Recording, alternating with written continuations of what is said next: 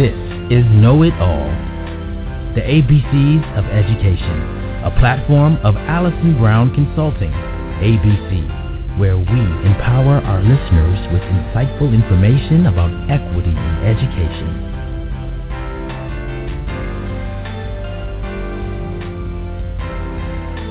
Welcome to Know It All, the ABCs of Education. We are on the air every Wednesday at 8 p.m. Eastern.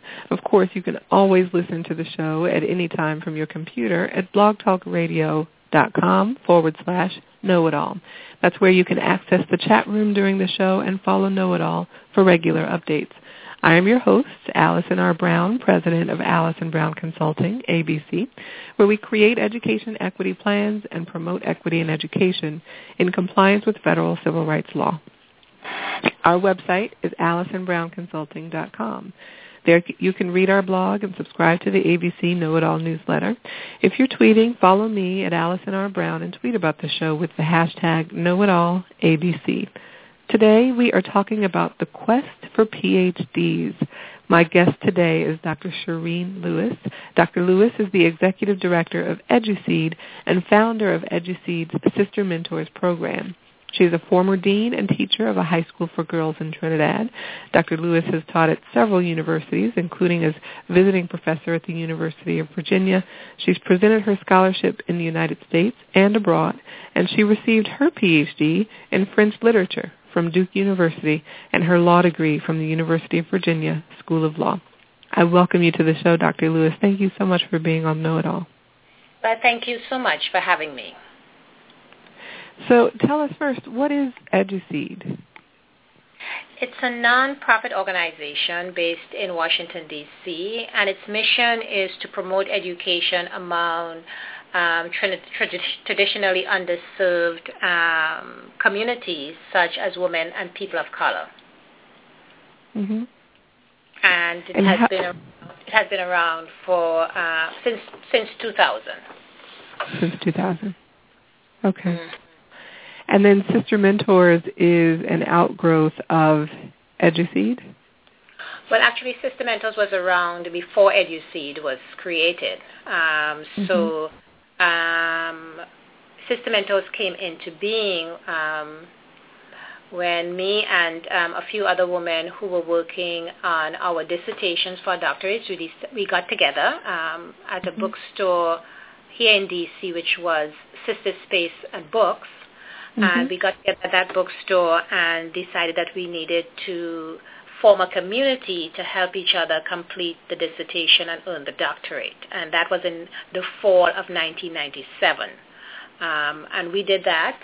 And then other women kept joining us. We got bigger and bigger and bigger. And then a few years later, we decided that the reason why so few of us were in our departments and at our universities was because the pipeline was not being fed, and that's when we decided to reach back and mentor young girls of color from low-income families, inspiring them to stay in school, do well, and go on to college. Mm-hmm. And why is it important? Why have you made this?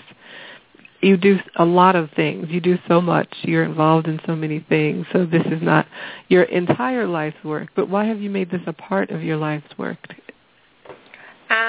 Because it's important for several reasons. It's important for more women of color to earn doctorates. People traditionally think of doctorates as preparation only for the academy to go on and become a professor at a university or a college, but there is so much more that you can do with a doctorate. We have helped so far 50 women of color to earn doctorates, and they have gone on to work in several different fields. We have a woman who's an executive at Google, for instance, one works at Department of Health and Human Services. She works for the government. Another who heads up a non-profit that helps women and girls in Tibet. And I mean, of course, we have women who have gone back into the academy and who are now tenured professors. But the doctorate is a very versatile thing, and the skills that you learn from it, I think, you may not be able to get those skills elsewhere. So I think the doctorate is very important for women of color. There are very few of us with doctorates, although the numbers are indeed increasing, as the data shows. And the other important reason why I do this work is because we need to really be concerned and to take action to help young people of color, and for us it's young girls of color from low-income families to do well in school, to be mentored to do well in school, to go on to college, and then they have the opportunity to go on to get higher education from there. That is very important when we think about the sort of income inequality gap that so many of us are talking about. Education has been shown to be certainly a way to stop the cycle of low education and low income that many people of color face today. Mm-hmm. You mentioned the data, what the data shows. What does the data show with respect to women of color getting their Ph.D.s? Right. So the data shows that there are more and more women in general in higher education. Let's just even start with simply at the college level. More and more, apparently, what the data is showing is that women are outnumbering men at the college level, and then it's showing that women of color are including in that number. We certainly seem to be outnumbering men when it comes to college. And the data also is showing that more and more women of color are getting advanced degrees, including the doctorate. The numbers are increasing. It doesn't mean that we should stop there just because the numbers are increasing. These things sometimes tend to come in cycles. So at some points we are very low on the scale as far as our numbers, and then at some points the numbers increase. It's a matter of maintaining some high and good numbers for us, and I think that is the challenge. So yes, the data shows an increase in the number of women who are getting advanced degrees, including women of color who are getting advanced degrees, including doctorates. So that's what the data is showing. Mm-hmm. That doesn't mean, of course, that doesn't mean, of course, that our salaries are increasing on the same level as white women, for instance, or, of course, not at all on the same level as white men. But our education, our pursuit of higher education and our attainment of higher education degrees, the data is showing that is increasing. Mm-hmm. So how does it work? If I think I want to get my Ph.D. and I am a woman of color, how do I begin with you? You mean with me as in SisterMentors, or in general, what is the path towards it? Well, with SisterMentors, what is the process? Right. Okay. So for us, the process is we are looking at women of color who, and this is women of all colors. This is Latinas, Black or African American women, Asian American, Native American women, all women who consider themselves women of color. That's the category that we deal with. Asian American women included in that too. And so we are looking for, again, based on data, we look for women who have completed all their coursework, because you have to do a few years, either 2 or 3 years of coursework, and that sort of mimics what you do as an undergrad. You go to class, you take a course, you take your classes, and then you write a paper at the end of the semester. You hand it in, and you get a grade. That's very very familiar. It's very easy. We know that because we have gone through college or we've gone through the undergrad process. What is not familiar is after you are done with your coursework, and then you now have to research and write a dissertation. That is very unfamiliar terrain, and that's where you get what people call ABDs, all but the dissertation. That's where people tend to drop out. That's what the data shows. Very high dropout rate at that point for all people and for all genders, for both men and women, actually. Of course, the numbers are always higher for us because the culture is always different. We always experience the culture differently. So we are looking for women who have done all their coursework, and they're looking to research and write. They're moving now towards the dissertation, and those are the women who we are looking to help. So they contact us through. They may have heard of us through word of mouth, from searching the internet, or sometimes their professors tell them to give us a call, and. Basically there are several steps before they come in, several conversations that take place, several pieces of written work that must be submitted, and then, of course, an orientation, having them fully understand what the program is about. What happens, what we do are two things, as I mentioned previously. We are women of color who are working on dissertations for doctorates, so there are monthly meetings for that. And then we are also women of color who are committed to helping young girls of color from low-income families get into college, and that there are mentoring sessions, scheduled mentoring sessions for that, as well as other activities that we do with the young girls. So that's kind of a sort of general, sort of broad stroke of what happens at SisterMentors. We do writing retreats, which are a very big part of what we do. We go on retreats to write, where they spend anywhere from 3 to 7 days writing every day and making really great progress on their dissertations. The bottom line for us in SisterMentors is the creation of community. A community of women who are helping each other, and this is a long-established tradition in black communities around the world, creating community and looking out and helping each other get through a task. As a matter of fact, I think there is an African saying that says, a proverb that says, if you want to go faster, you go alone, but if you want to go further, you go together. And that's actually, that's the whole notion of community and helping each other, which, as I mentioned, is a long tradition for black people, I think, everywhere in the world. But I think it's a tradition that some of us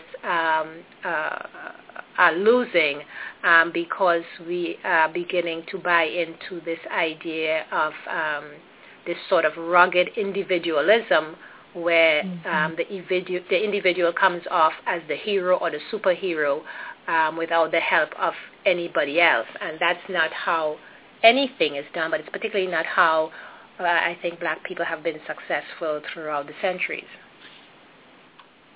That's really interesting. I wonder if you would talk a little bit about your own experience and how it was that you decided you wanted to get a Ph.D. and a law degree, and your personal journey through that process.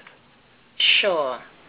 Well, I was born and raised in Trinidad and Tobago, which is a Caribbean island, almost in South America, actually, very close to Venezuela, and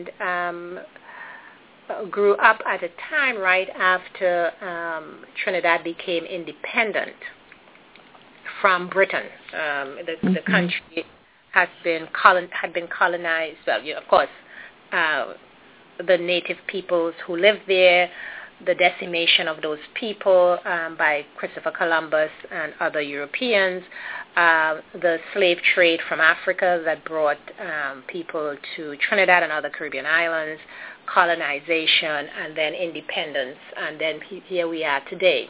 So the kind of historical trajectory of the country. So my parents grew up at a time when education was not open to everyone. So they did not have the sort of educational opportunities that I had growing up in a post-independent country, run by a prime minister who was a Ph.D.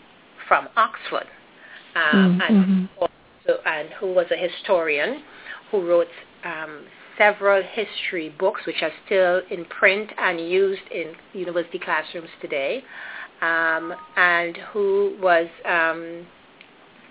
and who did a lot of his textbook writing while he was prime minister, actually. But a prime minister who was a great role model. That he was a black man, essentially, who himself grew up in a poor family and got a scholarship to Oxford, did quite well there, and then taught at Howard University here in Washington, D.C. for a while, and then went back basically to be a politician in what was then colonial Trinidad, and then became the first leader of Trinidad after independence.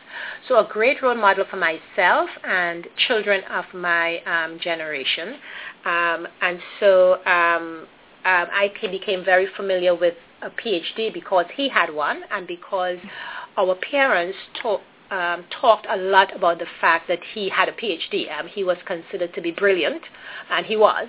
And so I knew from a very young age what a PhD was because our prime minister had one, and our parents talked about it almost every day. I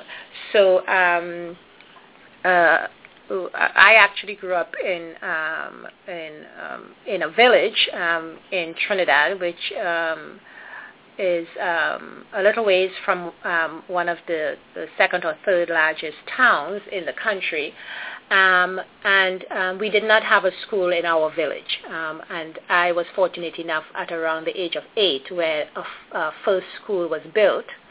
And I went to that school. And the magic about that place was that it was a new school with very bright and very dedicated teachers, young, bright, and dedicated teachers who wanted to see the students do well. And it's the idea of this sort of freshness, this sort of something coming out of nothing, which permeated the entire environment of that school. And I was very fortunate to be a part of that. So I was mentored by a young teacher who was around 21 years old, and she took me under her wing and basically pushed me to do all kinds of things I thought I couldn't do. And my self-confidence, I would say, certainly hit the roof from then on. And I became very focused on doing well in the activities that she pushed me to do, like sports.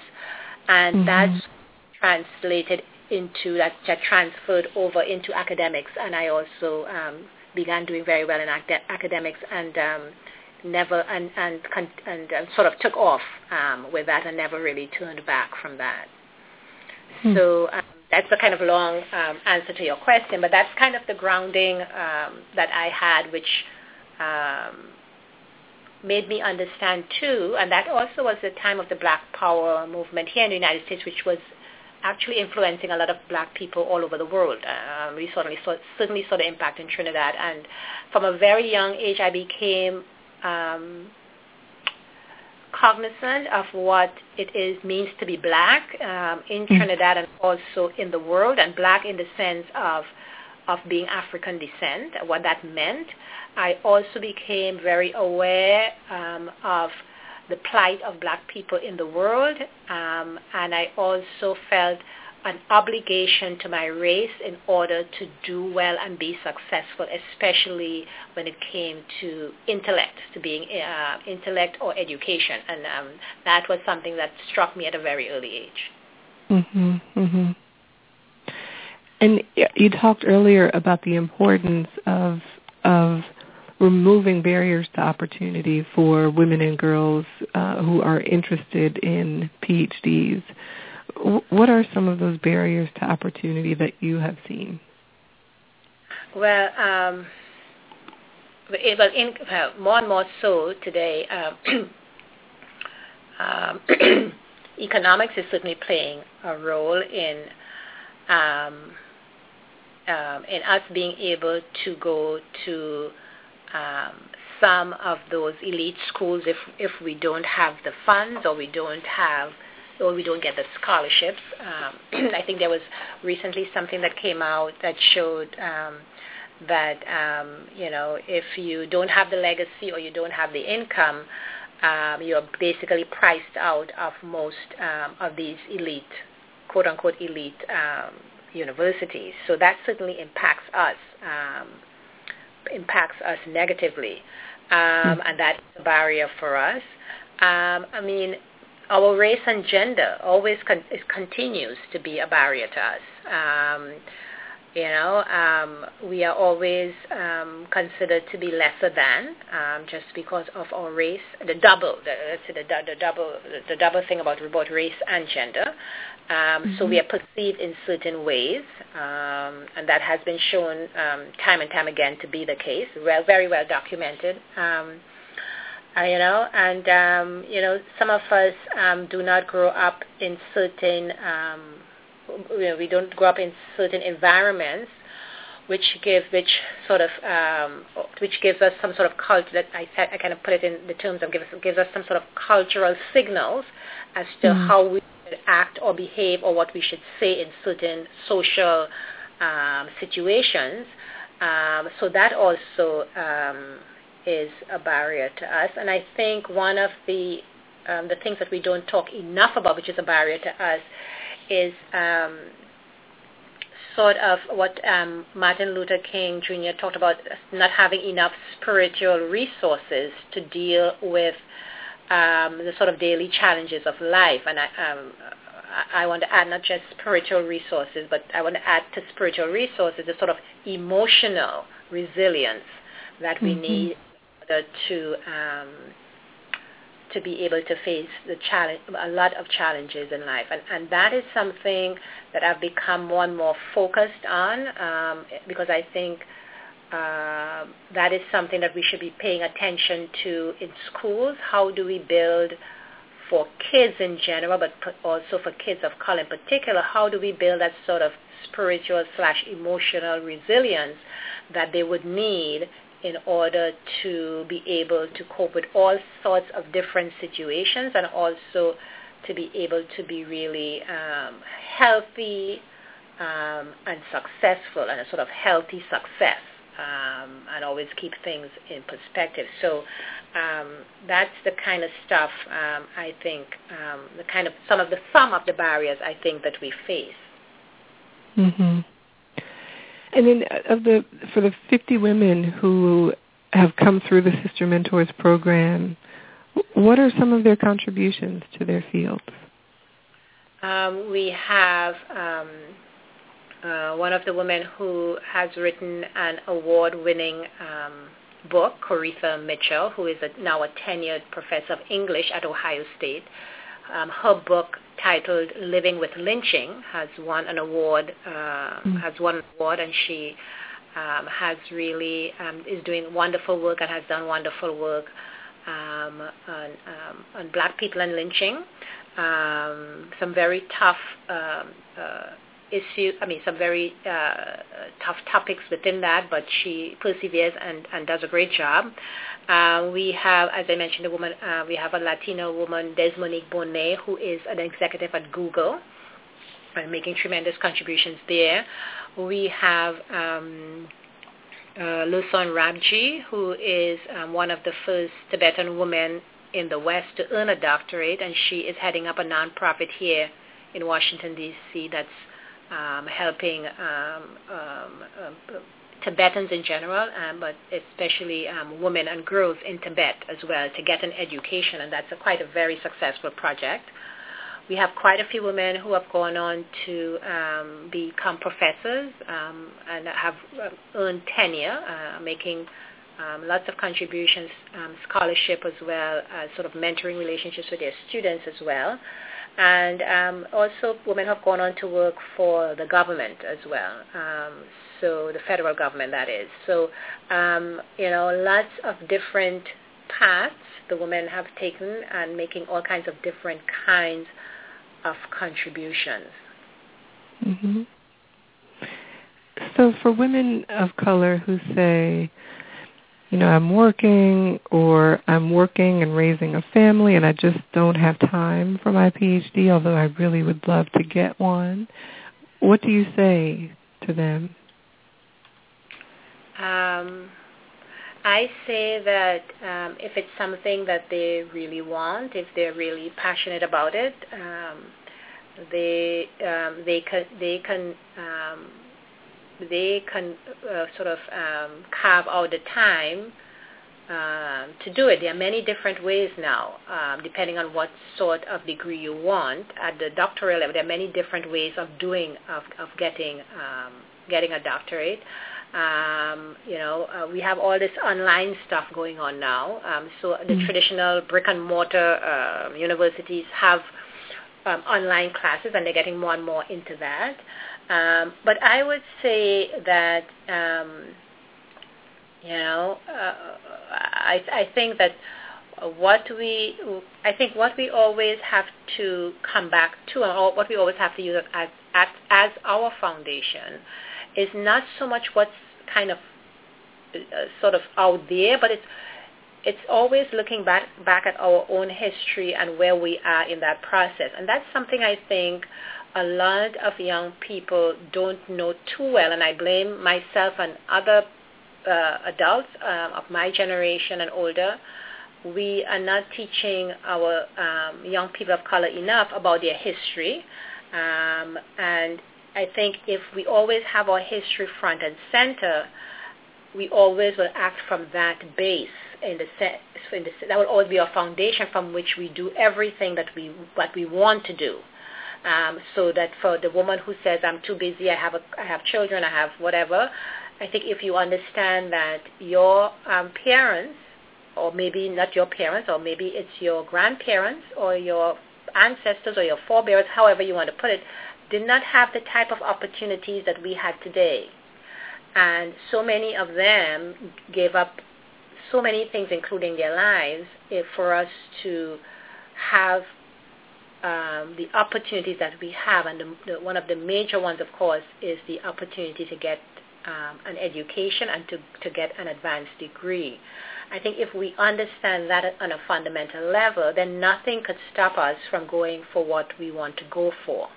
And I think that's very important for us to always remember. I think the role of memory and the role of history has such a big part to play for us today if we have the memory and if we know our history. And that is what will take us anywhere we want to go. Mm-hmm. So speaking of history, we recently celebrated the 60th anniversary of Brown versus the Board of Education, the 1954 Supreme Court decision that found that separate but equal in public schools had no place. And I wonder if you would just reflect on that for a moment from your perch there at SisterMentors, and also speak a little bit about the path, the historical path of the especially the black PhD since Brown, and since segregation and desegregation came to be. I'm thinking of the stories that I have heard of, from folks who lived it, of black PhDs going into schools and teaching their children, and children being taught by people with PhDs, and that was a real thing, a very concrete, tangible thing for them to consider. And now it seems the path for black PhDs is somewhat different. Will you just speak to those two things, your reflections on Brown and the path of the black PhD, the historical path of the black PhDs? Yeah. I think everyone would acknowledge that today schools are very segregated.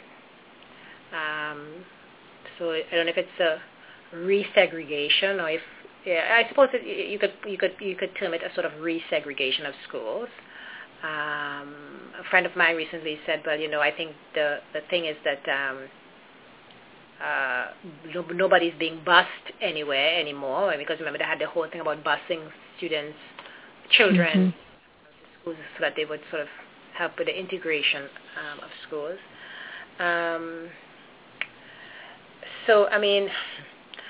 So schools are segregated today. And I think, of course, some of it is driven by race, but I think a lot of it is driven by economics. Who has money to send their kids where, and then who doesn't have the money to stick with the public school, which perhaps is not working, is not doing its job, it's not working, it's not educating our kids. Again, the sort of whole, all the talk about income inequality. I think income inequality permeates almost everything that you see today, and I think that's it certainly permeates it certainly is part of the resegregation that we are seeing. So it's funny that we should be celebrating Brown v. Board, and then we have this whole sort of resegregation that has taken place. So that's one thing.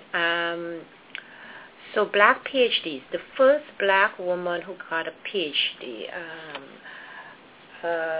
she was, I'm trying to remember her name, but, or the first black man who got a Ph.D. It certainly was a struggle. We know that for sure, because we were, as I said before, we were coming out of nothing, from nothing. And when I say that, I don't mean that we weren't educated, but we are coming out of a system which where it was legal to deny us an education. It was okay to deny us an education. So we had a lot of catching up to do. But I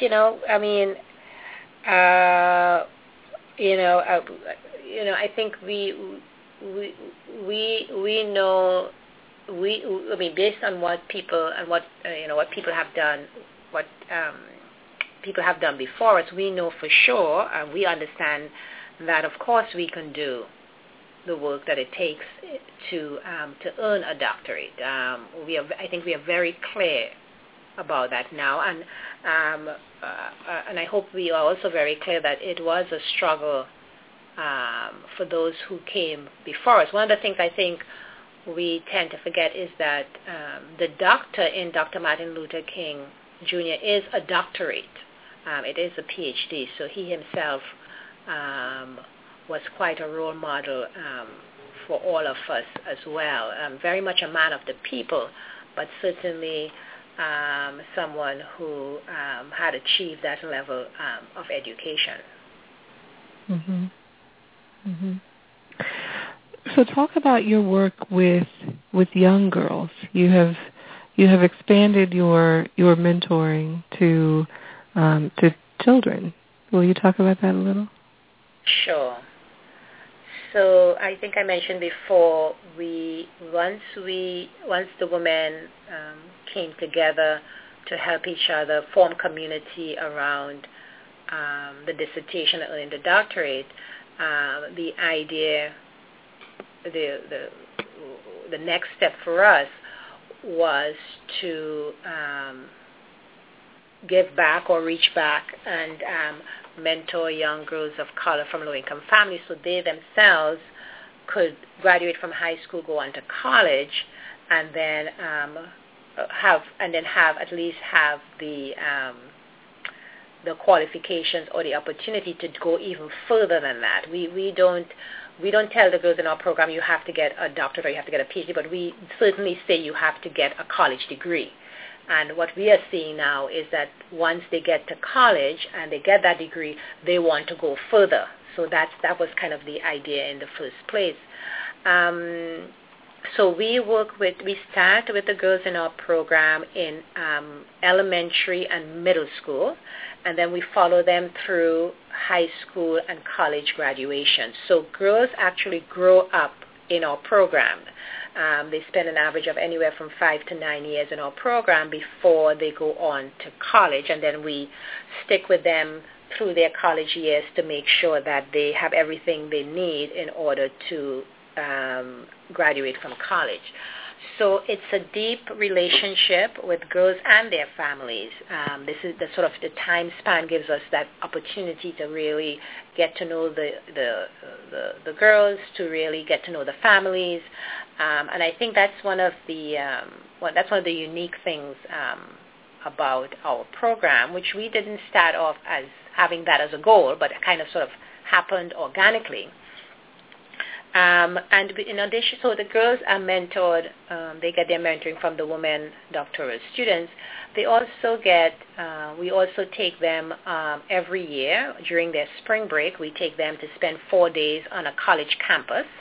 And the idea is to demystify college, for them to begin to see themselves on a college campus, because once you start talking about low-income children, you're also talking, most likely, for the most part, you're also talking about first-generation college students as well. So 4 days on a college campus to demystify college. One of our more memorable visits was to Princeton University, where we met the first woman president of Princeton, President Shirley Tillman, who I think it was last year that she retired. And also a very wonderful visit with Dr. Cornel West when he was there. He's no longer at Princeton. He's now in New York at the Union Theological Seminary. But at that time he was at Princeton, and we were scheduled to spend 30 minutes with him, and we ended up spending an hour and a half, which was really wonderful for our young girls. So we do college visits, and then we also do workshops, including an annual social skills and leadership workshop where girls learn how to become leaders, how to dress appropriately for different social occasions, how to communicate well with others, sort of the etiquette, and we are doing more around the etiquette of social media, what you do and don't do with social media, and also the etiquette of dining at a formal sort of dinner. So those are the kinds of things that we do with our girls. And again, the whole idea, of course, again, is to create community so that our girls understand that they are adults who care about them and about them being successful in life, and certainly so that they would also understand that they too can do what their mentors are doing, which is basically persevering and being successful with their education. Mm-hmm. You know, as a lawyer, I'm very interested in the intersection that you have in your law degree and your Ph.D.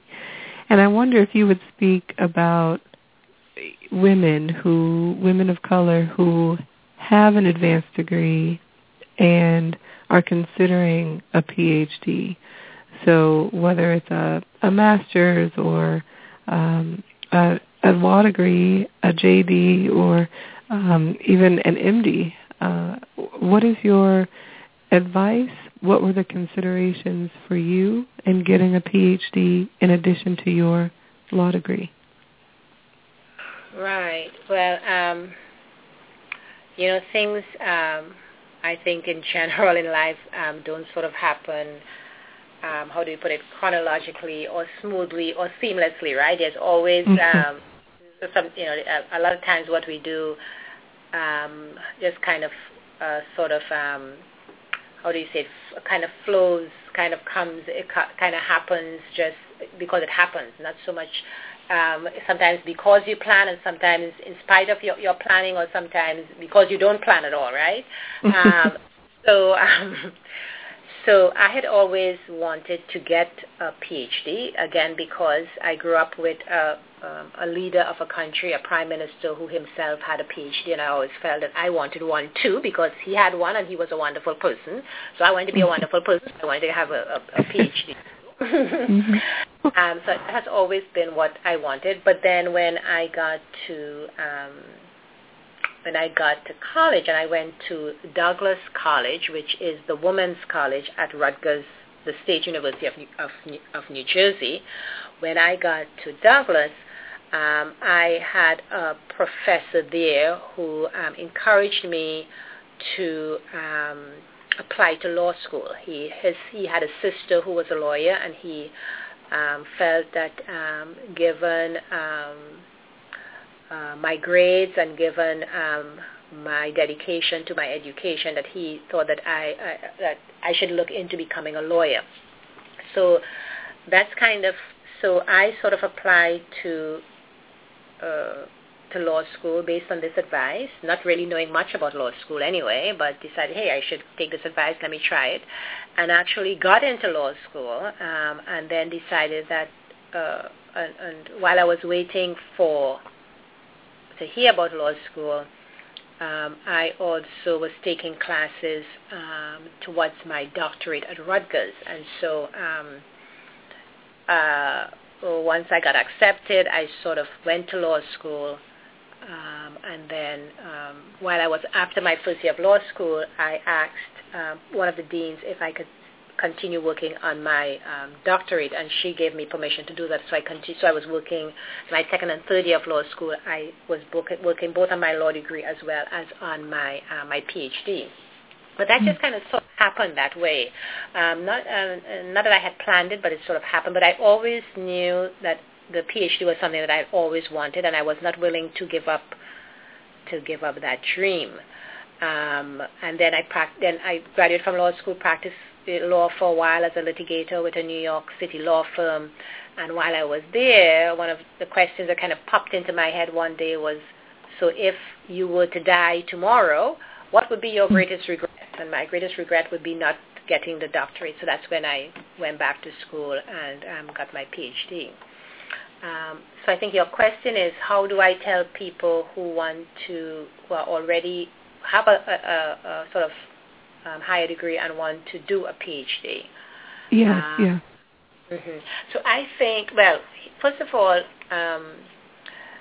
I think the JD is really, having a law degree and also having some experience practicing law is really a sort of experience, I think, that I'm not sure could be duplicated elsewhere. Let me just put it that way. I think I know a lot of lawyers, and I know a lot of Ph.D.s, and I could tell you that the attention to detail that lawyers have, and the ability to sort of look at many different sides of one issue, which is something I didn't have before I went to law school, but which I certainly sort of painfully learned because I only wanted to see what I wanted to see. I didn't want to be comfortable with different perspectives on one issue, especially if those perspectives were not in line with my own values. You see what I mean? So I painfully learned how to be able to look at all different aspects of an issue, what they call, I suppose, critical thinking, all different aspects of an issue without getting emotional about it. That's something I painfully learned in law school, but which has really served me quite well in my life, in my adult life, I must say. So that kind of stuff where a lawyer could sort of take an issue and kind of say, okay, so these are all the different, so this is one view of it, this is one argument for it, this is another argument, there are 4, 5, 6 different arguments, which are all quote-unquote valid, quote-unquote reasonable to the person who is making the argument, right? And that sort of thinking and the ability to really pay attention to detail, almost to the point of being it's a word that we use about people who really sort of being able to pay attention to really great detail, I think is something that lawyers do quite well because of their training and because of their experience out in the world, that I think that as PhDs could do well to sort of have those kinds of skills. I think, which are not only PhDs, I think we all could do well with having those kinds of skills. Because really, to me, it helps us to be more understanding of people who are very different from us, especially when we are able to see all sides of one issue. it really helps us to be, I think, a little more compassionate towards others, and not have a sort of very sort of rigid or sort of closed view of any particular issue. So that's to come back to saying that. So I think that the JD and the experience of a lawyer is a little different from the sort of training that you get as a PhD. But what you get at the doctoral level, if you are really conscious of it, and if you're really looking to sort of make sure that you hone your skills, is of course great research and writing skills. I mean, if you could write a dissertation from anywhere from 250 to over 400 pages, believe me, your writing has to have made some sort of shift in a positive way. And then the sort of patience and the ability to sort of really track, create data, or use data that is already there in order to interpret or explain certain phenomena, that is something that's really, that's the kind of skills that PhDs have, which I think are excellent skills that are transferable. So I think today especially, PhDs are thinking, or doctorates are thinking more and more about how their skills could be transferred to all kinds of different arenas, because work or jobs in the academy are no longer there. So we have to think about all different ways that the skills we have acquired could be used in all kinds of different settings. So I think it's just a matter of being aware of the skills that you have, or that the skills that you could hone while you do any of these degrees. Mm-hmm. Mm-hmm. Well, unfortunately, we have reached the end of the show. Dr. Shireen Lewis is the Executive Director of EduSeed and the founder of SisterMentors. You can find more about EduSeed at eduseed.org, EduSeed, SEED.org, and SisterMentors at sistermentors.org. Thank you so much for joining me today, Shireen. This was a pleasure. Well, thank you so much, Allison. Thank you so much again for having me. Audience, you are now officially certified know-it-alls about Ph.D.s and the quest for Ph.D.s. Remember to follow Know-It-All, the ABCs of Education on Blog Talk Radio. Follow me at Allison R. Brown on Twitter. Find ABC on Facebook, and read my blog at AllisonBrownConsulting.com. Thank you so much for listening. Have a wonderful week.